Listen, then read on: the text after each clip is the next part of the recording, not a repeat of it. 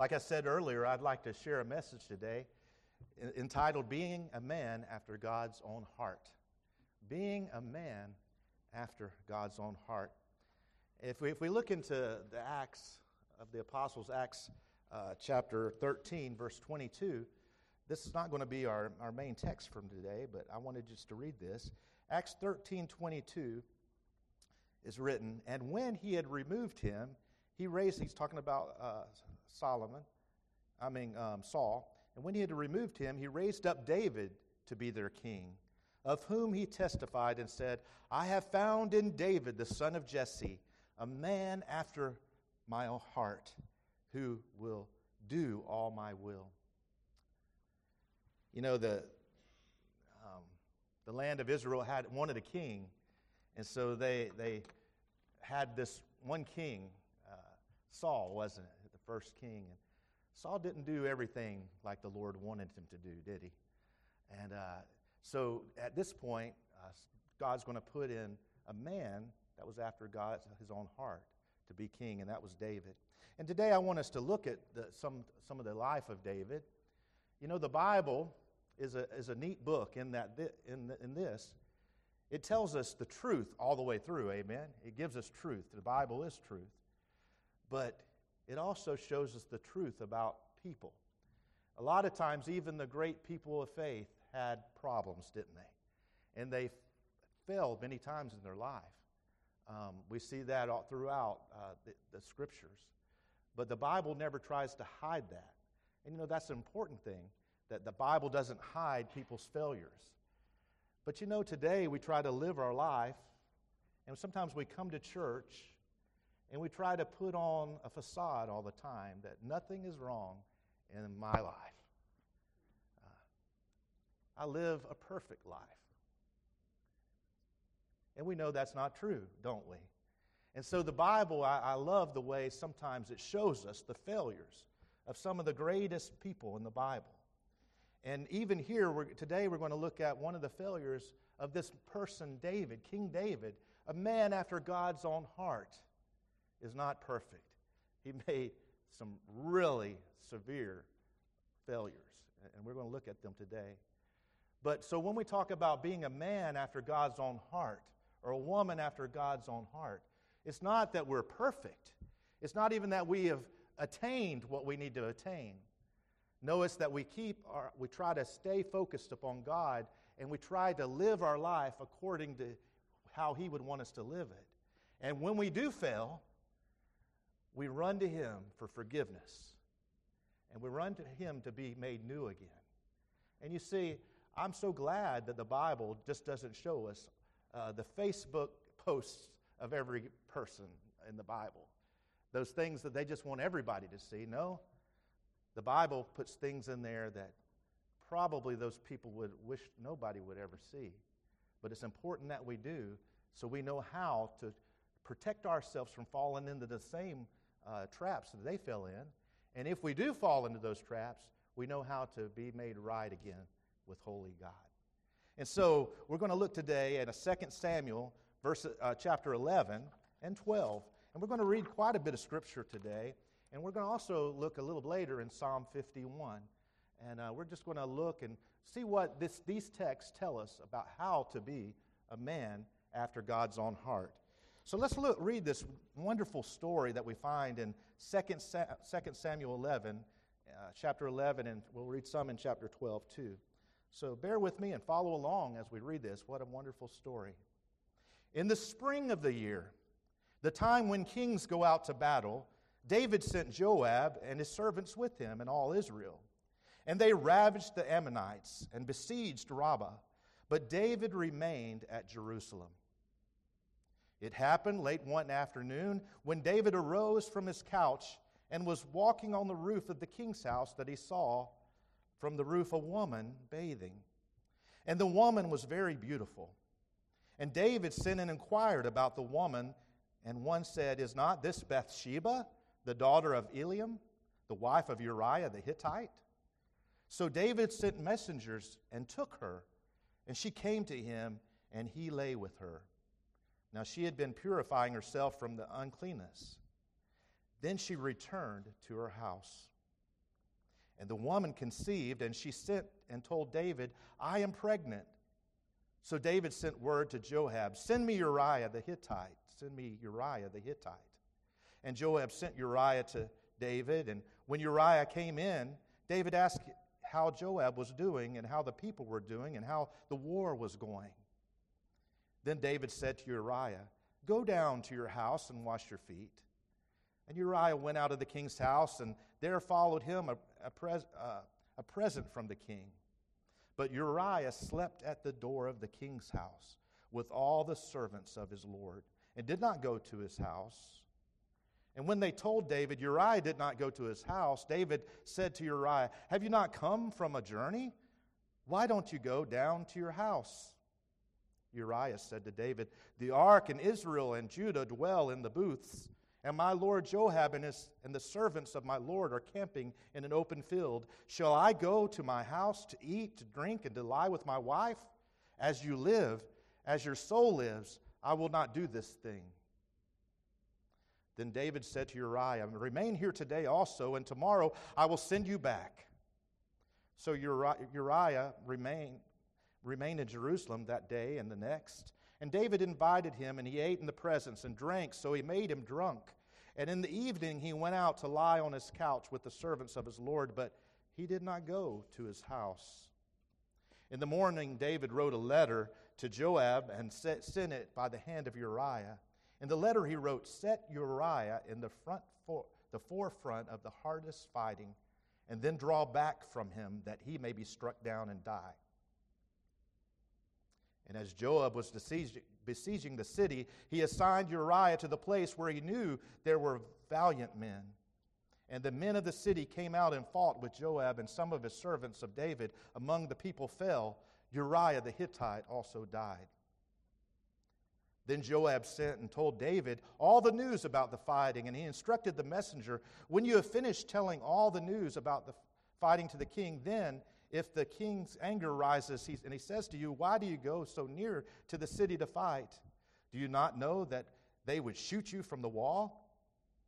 Who killed Abimelech and the son of Jebusheth? Did not a woman cast an upper millstone on him from the wall, that he died at Thebez? Why did you go so near to the wall? Then you should say, your servant Uriah the Hittite is dead also. So the messenger went and came to David and told him all that Joab had sent him to tell. And the messenger said to David, the men gained an advantage over us and came out against us in the field, but we drove them back to the entrance of the gate. Then the archers shot at your servant from the wall. Some of the king's servants are dead, and your servant Uriah the Hittite is dead also. David said to the messenger, thus shall you say to Joab, do not let this matter displease you, for the sword devours now one and now another. Strengthen your attack against the city and overthrow it, and encourage him. When the wife of Uriah heard that Uriah, her husband, was dead, she lamented over her husband. And when the mourning was over, David sent and brought her to his house, and she became his wife and bore him a son. But the thing that David had done displeased the Lord. Let's go ahead and keep reading in 2 Samuel 12. And the Lord sent Nathan to David, Nathan the prophet. He came to him and said to him, there were two men in a certain city, the one a rich and the other was poor. The rich man had very many flocks and herds, but the poor man had nothing but one little ewe lamb, which he had bought. And he brought it up, and it grew up with him and with his children. It used to eat the morsels and drink from his cup and lie in his arms. And it was like a daughter to him. Now there came a traveler to the rich man, and he was unwilling to take one of his own flock or herd to prepare for the guest who had come to him. But he took the poor man's lamb and prepared it for the man who had come to him. Then David's anger was greatly kindled against the man. And he said to Nathan, as the Lord lives, the man who has done this deserves to die. And he shall restore the lamb fourfold, because he did this thing, and because he had no pity. Nathan said to David, You are the man. Thus says the Lord, the God of Israel, I anointed you king over Israel, and I delivered you out of the hand of Saul, and I gave you your master's house and your master's wives into your arms, and I gave you the house of Israel and of Judah. And if this were too little, I would add to you as much more than this. Why have you despised the word of the Lord to do what is evil in his sight? You have struck down Uriah the Hittite with a sword, and taken his wife to be your wife, and have killed him with the sword of the Ammonites. Now therefore the sword shall never depart from your house, because you have despised me, and have taken the wife of Uriah the Hittite to be your wife. Thus saith the Lord, Behold, I will raise up evil against you out of your own house, and I will take your wives before your eyes, and give them to your neighbor, and he shall lie with your wives in sight of the sun. For you did it secretly, but I will do this thing before all Israel and before the sun. David said to Nathan, I have sinned against the Lord. And Nathan said to David, The Lord also has put away your sin. You shall not die. Nevertheless, because by this deed you have utterly scorned the Lord, the child who was born to you shall die. Then Nathan went to his house, and the Lord afflicted the child that Uriah's wife bore to David, and he became sick. Let's stop right there. What a story, amen? A story where we see this man, after God's own heart, fell in a miserable way. And we're going to see that he's restored in a miraculous way, too. Today I want to talk to you about being a man after God's own heart. You know, we look at our society today, and I look around, and it saddens me to see men not being men after God's own heart. I see men having families and not being a father. I see men not standing up for what is right and being swayed by so many things that our society says is good. I see men in great positions failing. And many times, their very ministry is gone. It saddens me because I know it can happen to me, and it can happen to anyone that's listening today. It happened to David, a man after God's own heart. And so today I want to tell you there's 4 things how to be. There's so many that we could add here. But 4 things, how can you be a man after God's own heart? The first thing I want you to see here in these verses we read today is we need to be responsible for our duties. Men, we need to be responsible for our duties that God has entrusted to us. One of them is being a father, a godly father. There's duties that we have in the kingdom of God too. We need to be responsible for the duties that God gives us. Someone who is responsible does what he's supposed to do. The very first in this text that we read, we see it was the springtime when all of the kings go out to battle. Did David do what he really supposed to be doing? No, he wasn't where he's supposed to be at the battle. He sent his men out there, but it says that David sent Joab and his servants with him and all Israel, and they were out at war where the king needed to be. But David remained at Jerusalem. Dear man of God, I've noticed a truth. When you're not where you're supposed to be is a time when you can be tempted beyond belief. When you're not doing what you're supposed to be doing, you can be tempted severely. We need to be responsible for doing our duties. Here we see the springtime. They're supposed to be out of battle, but David remained at Jerusalem. When all the other men of valor were out fighting in the war, David gets up off his couch one afternoon and is walking, pacing, the word is really, pacing back and forth on the king's roof. He didn't even supposed to be there at that time. Dear friend, being responsible means you do what you should be doing. And when we don't, we can be prey to Satan's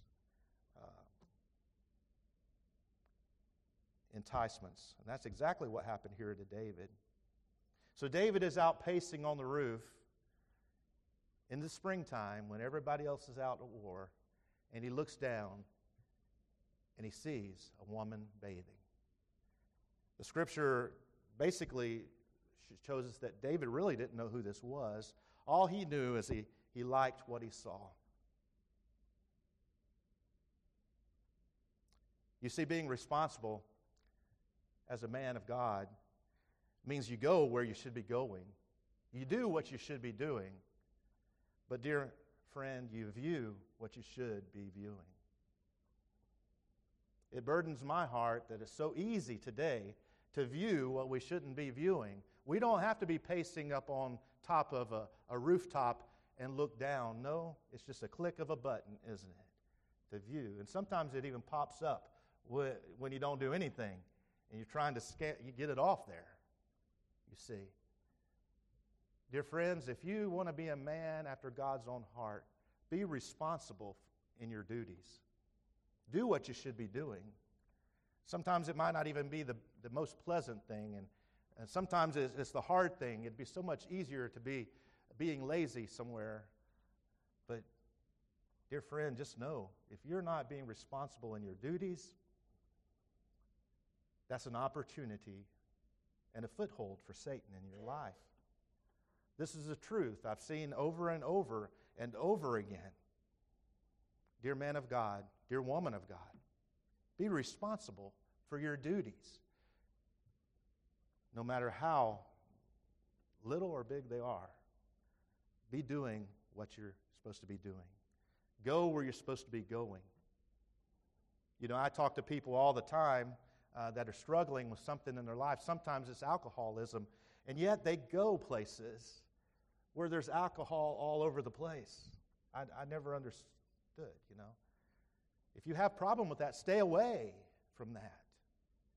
If you have problem with the lust of the eyes, certainly try to be accountable to someone else in your life to view what you should be viewing. You say, well, it's not a big deal. It's in secret. The Bible tells us to be sure your sin will find you out. And just like here we just read, sometimes the sins in secret usually are made known in public eventually. I remember the testimony of Ted Bundy. Many of you might know that name. My family's path crossed with Ted Bundy many times in law enforcement and in other ways too, because he took a victim in Lake City, Florida, as well as Tallahassee. And Ted Bundy, I remember, I think it was Josh McDowell interviewed Ted Bundy, and I remember watching the interview. And Ted Bundy says how all the downward slide that ended up in murder started was from pornography. And I thought, you got to be kidding. How does pornography end up leading you to murder so many people? Well, here, David was not responsible in his duties. And he saw Bathsheba bathing. And the next thing you know, he tries to cover up his sin. Dear Christian, be responsible for your duties. Be responsible. Do what you should be doing. Go where you should be going. View what you should be viewing. These are your responsibilities that God has given you. Be faithful in your responsibilities. The second thing, not only be responsible in your duties, the second thing is be accountable for your failures. Be accountable for your failures. Here in 1 Samuel 11, 6 through the rest of the thing here, we see that David failed to be accountable. Guys, we're all going to sin. We're all going to fall. But the important thing is to be accountable. Someone who is accountable fesses up to what he has done. We have a holy God that is there ready for us to go to and confess our sins to, and we need to repent of our sins. That means turn away from them and go away from them. Turn our back on our sin and turn to our Lord Jesus Christ. You see, we need to be accountable for our failures. Confess what you should be confessing. It's a shame that confession is not really prominent in people's lives today, it seems like. Dear friend, we need to be confessing all of our shortcomings, all of our failures, all of our sins, little and big, to the Lord, because we are to be more like Christ each day of our life. Dear men, we're supposed to be more Christ-like today than we were last week or last year if we are Christians. You see, we do that by going to God and confessing our shortcomings, our failures, our sins, and letting Him renew us. This is part of what makes us men after God's own heart. Confess what you should be confessing. Have you confessed sin? Or are you trying to conceal sin in your life? It's one of the other. Here we see David, he sins. He's not where he should be, so he falls into this temptation with Bathsheba. And instead of going to the Lord and confessing his sin, he tries to cover it up and conceal it. He tries to cover it up by having Uriah come back from the war. And surely, if this man of war has been out in battle for so long and he goes to his house, people will think the baby is Uriah's. You see how David is trying to conceal his sin. But Uriah was quite an honorable servant, wasn't he? He says, because all the other people were out at battle, all the other men of valor are out battling and are sleeping out there, I'm certainly not going to go and sleep in my house. So that didn't work. So now what's David going to do? Dear friend, have you ever noticed that sometimes one sin can lead easily to the next? You're trying to cover something up or conceal something, and that's the truth. And David, because Uriah was such of an outstanding servant and wouldn't go to his house and sleep with his wife, David eventually gets him drunk. Tries again, even harder. Add a little alcohol, get him inebriated. Maybe something will happen. Nothing happened. So to even conceal it even more, what does David do? He gives Uriah a note to take back to the battle. And the note says, put Uriah at the most dangerous place there is in the battle, so that he can perish. Dear friend, we need to be accountable for our failures. Because when we're not accountable for our failures, it seems like the failures get more and more. Deeper and deeper we go. Proverbs 28:13 was even spoken a few weeks ago, I think, by James Burks. Whoever conceals his transgressions will not prosper, but he who confesses and forsakes them will obtain mercy. Do you hear that?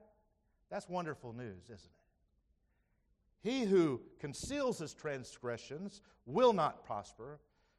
The good part is, but he who confesses and forsakes them will obtain mercy. You see, David tried to cover up his sin. He brings Uriah home from the battle. He sends Uriah to the front lines of the battle, and he's killed. And David marries Bathsheba. And then in verse 27 of chapter 11, we see the Lord was displeased with David's actions.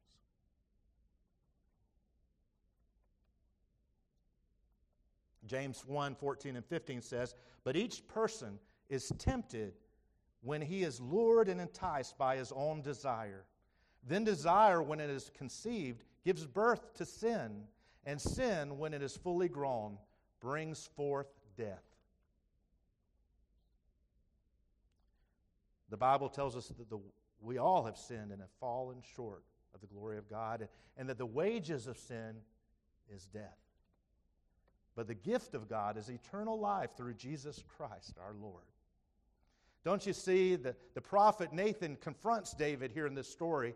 The prophet Nathan tells David a story about this man who has one little ewe lamb, and it was a pet, and he raised it like one of his own children.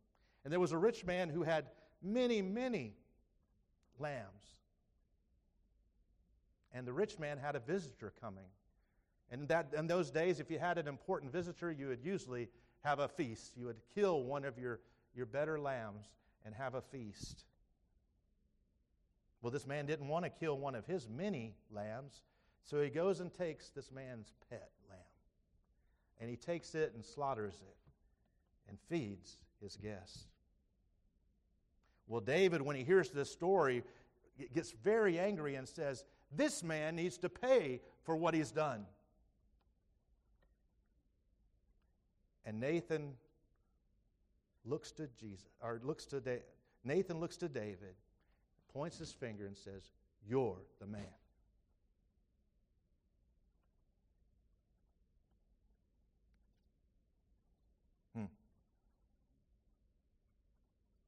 You're the man.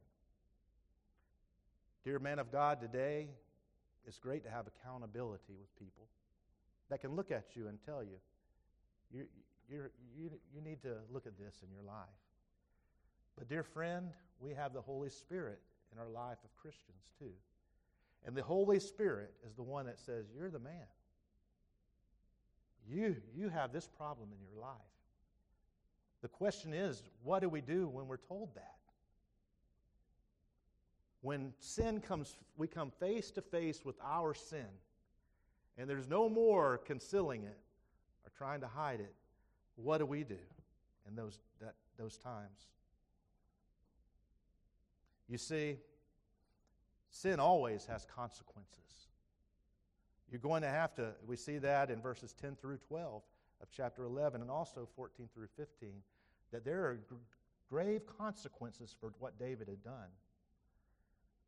There's going to be fighting in his family for years. The little baby's going to die. We're going to see David in the future with his own son after him. We're going to see all kinds of problems in David's life that are considered consequences for what David had done. Even David later on wants to build a temple to God. And God says, "No, you can't build the temple because you have blood on your hands." And his son, Solomon, has to build the temple.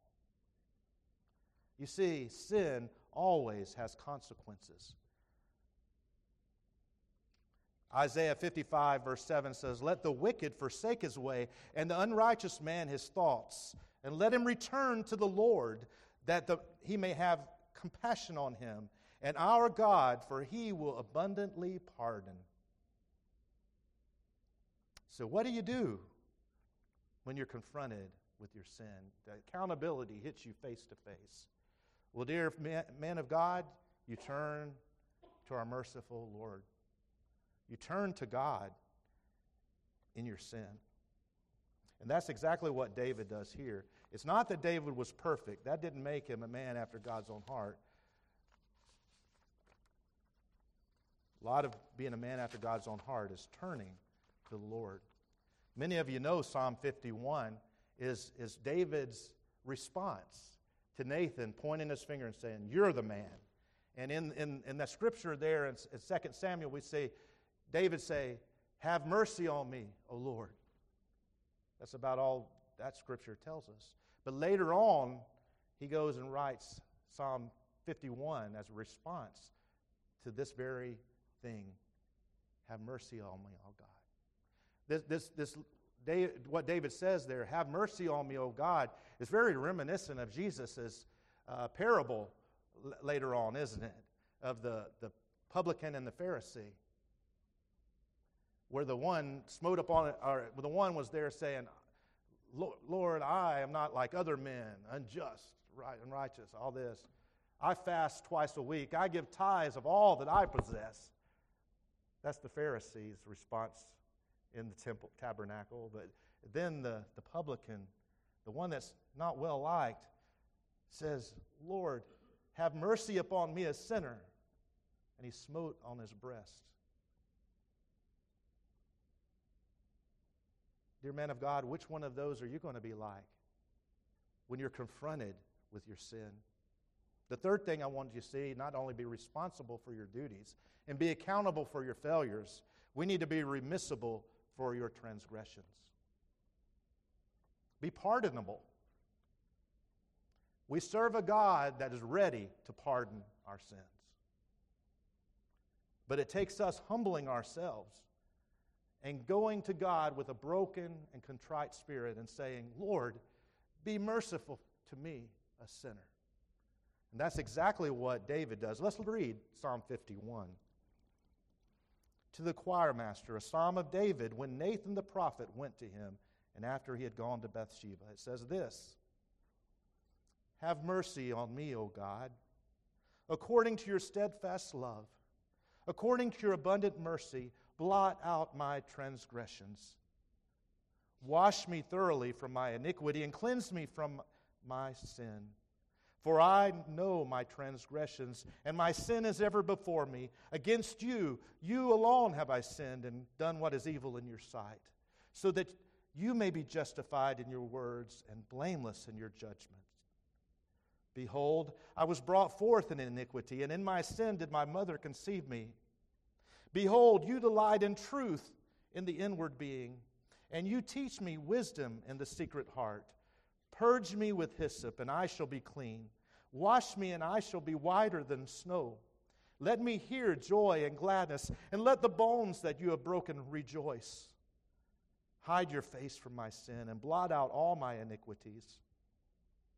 Create in me a clean heart, O God, and renew a right spirit within me. Cast me not away from your presence, and take not your Holy Spirit from me. Restore to me the joy of your salvation, and uphold me with a willing spirit. Then I will teach transgressors your ways, and sinners to return to you. Deliver me from blood guiltlessness, O God of my salvation, and my tongue will sing aloud of your righteousness. O Lord, open my lips, and my mouth will declare your praise. For you will not delight in sacrifice, or I would give it. You will not be pleased with burnt offering. The sacrifices of God are a broken spirit, a broken and contrite heart. O God, you will not despise. Let's stop there. Be remissible for your transgressions. Remissible is able to be forgiven or pardoned. Dear friend, we're all able to be forgiven and pardoned, not because of who we are or what bad or good we have done. No, it's because of the goodness and greatness of the Lord. His mercies endureth forever. He is there to forgive and to pardon. David cries out here, have mercy on me, O God. It is possible for our sins to be blotted out because of God's steadfast love and His abundant mercy. We see that in the first couple of verses. David didn't say, because I deserve it, blot out my sins. Have mercy. No, have mercy on me and blot out my sins because you are a loving and merciful God, he says. And because of that, we can be forgiven for our sins. The psalmist, having been convinced of his sin, poured out his soul in prayer that begins with a plea for the Lord to have mercy and grace and cleanse and pardon. In this Psalm 51, we see three terms used for sin. David hits all three terms in this one psalm. The first is, my transgressions, he says. Transgressions is the sin of conscious rebellion against a holy God. The act that violates known standards of God. To transgress is to step over the boundaries that God has put there. God has put these certain boundaries, and humankind tries to get to the very edge of those boundaries, don't we, many times? And sometimes when we get to the edge of those boundaries, we gaze over the edge, and before you know it, we take a step over the boundary. I love Psalm 1. This is not in my notes, but Psalm 1 shows the progression of sin. You know, you walk by sin, and the next thing you stand, and there, the next thing you do, you're sitting among the scoffers. The progression of sin. We're to turn from that sin, repent of that sin on our transgressions, these sins of conscious rebellion against God, the boundaries that He has put there. And old David did this, didn't he? Thou shalt not commit adultery. Thou shalt not commit murder. David transgressed, and he knew it, and he's crying out that God will blot out his transgression. The second term he uses is iniquity in verse 2. The sin of error, that which is altogether wrong. You can't excuse yourself of it. It's iniquity. Cleanse me, go out, Lord, from my iniquities. And then the third definition he puts here, not only transgressions and iniquity, but sin. We use that word a lot. Sin can be translated as, it's a kind of an archery term, a marksman term. It's missing the mark. Sin is translated missing a mark. God has, here we know where we need to be. And even if we're striving sometimes at that mark, many times we miss it. The older I get, the more I miss the mark when I go shooting and different things. I used to be pretty good at hitting the mark. Not so much anymore. Shake too much. And I can't see the end of the gun. That really affects your shooting. I see the target real well. But dear friend, missing the mark, it's easy to do. Even when we're striving to do the right things, sometimes we miss the mark. That's sin in our life. We need to confess these sins, these things that don't quite meet God's standards in our life. Even when we're trying hard, none of us today come up to the standards of God. We earlier mentioned Romans 3:23, for all have sinned and come short of the glory of God. We're all sinners by choice and even by nature. We're sinners and we fall short of the glory of God. Not only does David show three terms for sin here, he shows three terms, or some terms for forgiveness, three terms. Blot out, he says. Blot out, wipe off, or efface is used for a ritual performance or priest washing off into the water curses which had been written on a tablet. We see in Numbers, they would write the transgressions and the sin out on a tablet, the shortcomings, and then they would put them in water and wash them off. It was a symbolism of what God can do in our life. It's this blot out. A second term is wash, to tread out. Back then, they would wash the clothes. Many times they would put them on the ground and just stomp on them really violently. Or they would beat them with a rock or a stick. This was washing. Wash me, and I will be whiter than snow, David says. And then the last term is cleanse me. Much a ceremonial term used in the ritual where the priest would pronounces the worshiper clean. They would also cleanse me. They would cleanse the leper and different people who were unclean so they would be made right again. You see, these are three terms, and this is exactly what God will do to us when we go to Him with our failures, with our sin, with our iniquity, with our transgressions. 1 John 1, 8 through 10 says, if we say we have no sin, we deceive ourselves and the truth is not in us. If we confess our sin, He is faithful and just to forgive our sin and cleanse us from all unrighteousness. If we say we have not sinned, we make Him a liar, and His word, is not in us. Oh, that's a beautiful picture of what we need to do. We don't say we have no sin. We go to the Lord with our sins and we confess them to Him. We confess them. We say, tell the Lord where we have failed. He knows where we have failed. It's really for us to tell Him that. And that God in His great mercy and love will cleanse, will wash us white as snow, will forgive us of our sin. You see, our front is an affront to God's holiness. When we read this scripture, you know that you say, oh man, he did Uriah wrong. He did this, all these people wrong. But David cries out, my sin is against you, O Lord. You see, all of our sin is an affront to God's holiness. And there are many effects to unconfessed sin. In Psalm 51 here we see we can get a wrong spirit if we have unconfessed sin in our life. Verse 10, renew a right spirit within me. If you're carrying around sin in your life, you can get a wrong spirit, and only God can renew a right spirit in you. We become separated from God's presence when we have sin in our life. Verse 11, cast me, O Lord, not away from your presence. You see, we lose the joy of our salvation when we have sin in our life. The joy of our salvation is gone.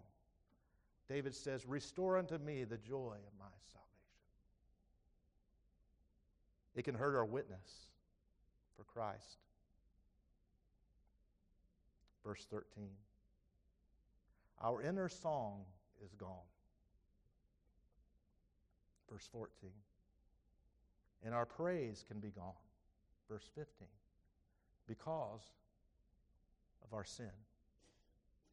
But thank the Lord, these things can be renewed and restored when we go and confess to God. That's what David says. So how can we become men after God's own heart? Be responsible for your duties, dear friend. Be where you're supposed to be. Do what you're supposed to do. View what you're supposed to view. Be accountable for your failures. Confess sin. Don't try to conceal it. Don't try to cover it up and hide it. Confess it to the Lord. He knows it. He's there. He's faithful and just to forgive.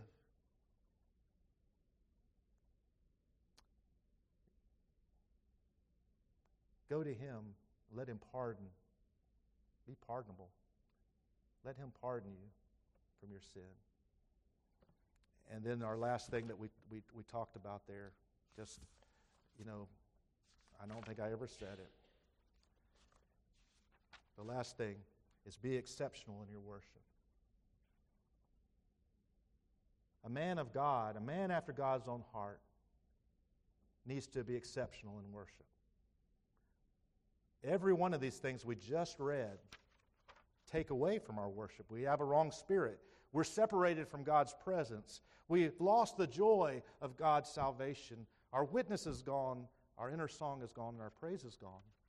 But dear friend, when God restores those things, when God makes those things new again, once again we can be exceptional in our worship. It's a whole other sermon, and I'm not getting into it, but sometimes we think of worship as just standing and singing a few songs on Sunday. Dear friend, worship is how you live your life all the week. Your worship is the way you serve your Lord every moment of your life. Singing can be part of worship. But dear friend, it's hard to worship God when you're busy concealing sin in your life. It's hard to worship God when you're not right with Him. Oh, I love the end of those verses. In verse 13 through 17, if I can get back to that, I can find it here.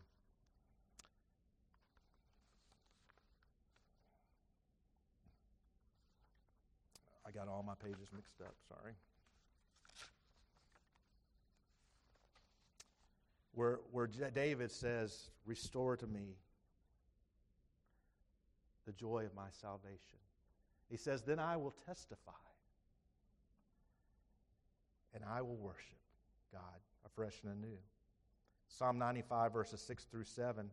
"O come, let us worship and bow down. Let us kneel before the Lord our Maker, for He is our God, and we are the people of His pasture and the sheep of His hand." Romans 12, 1 and 2. "I appeal to you, therefore, brothers, by the mercies of God, to present your bodies a living sacrifice, holy and acceptable to God, which is your spiritual act of worship.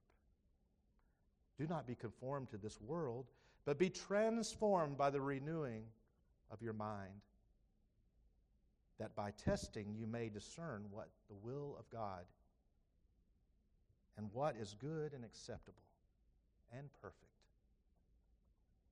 This is what it means to be a man after God's own heart. Yes, we're going to fail. But dear friend, let's confess our failures. Let's turn away from our sin. Let's turn to our merciful and loving God and worship Him. Oh, that one day it could be said of me that I was a man after God's own heart. Let's pray.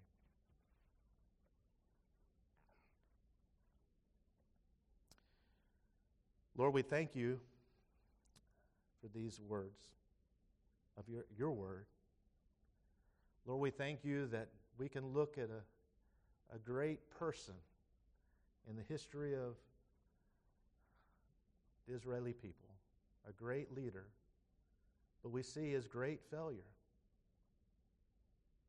But we see him turn eventually to a great God who restores. Lord, I pray for the men that's in this room and the men that's watching online. I pray for the women here. That, Lord, we would seek your face. That we would turn from our wicked ways. And that you would renew and heal today. Lord, I ask this in Christ's name. Amen. Let's stand.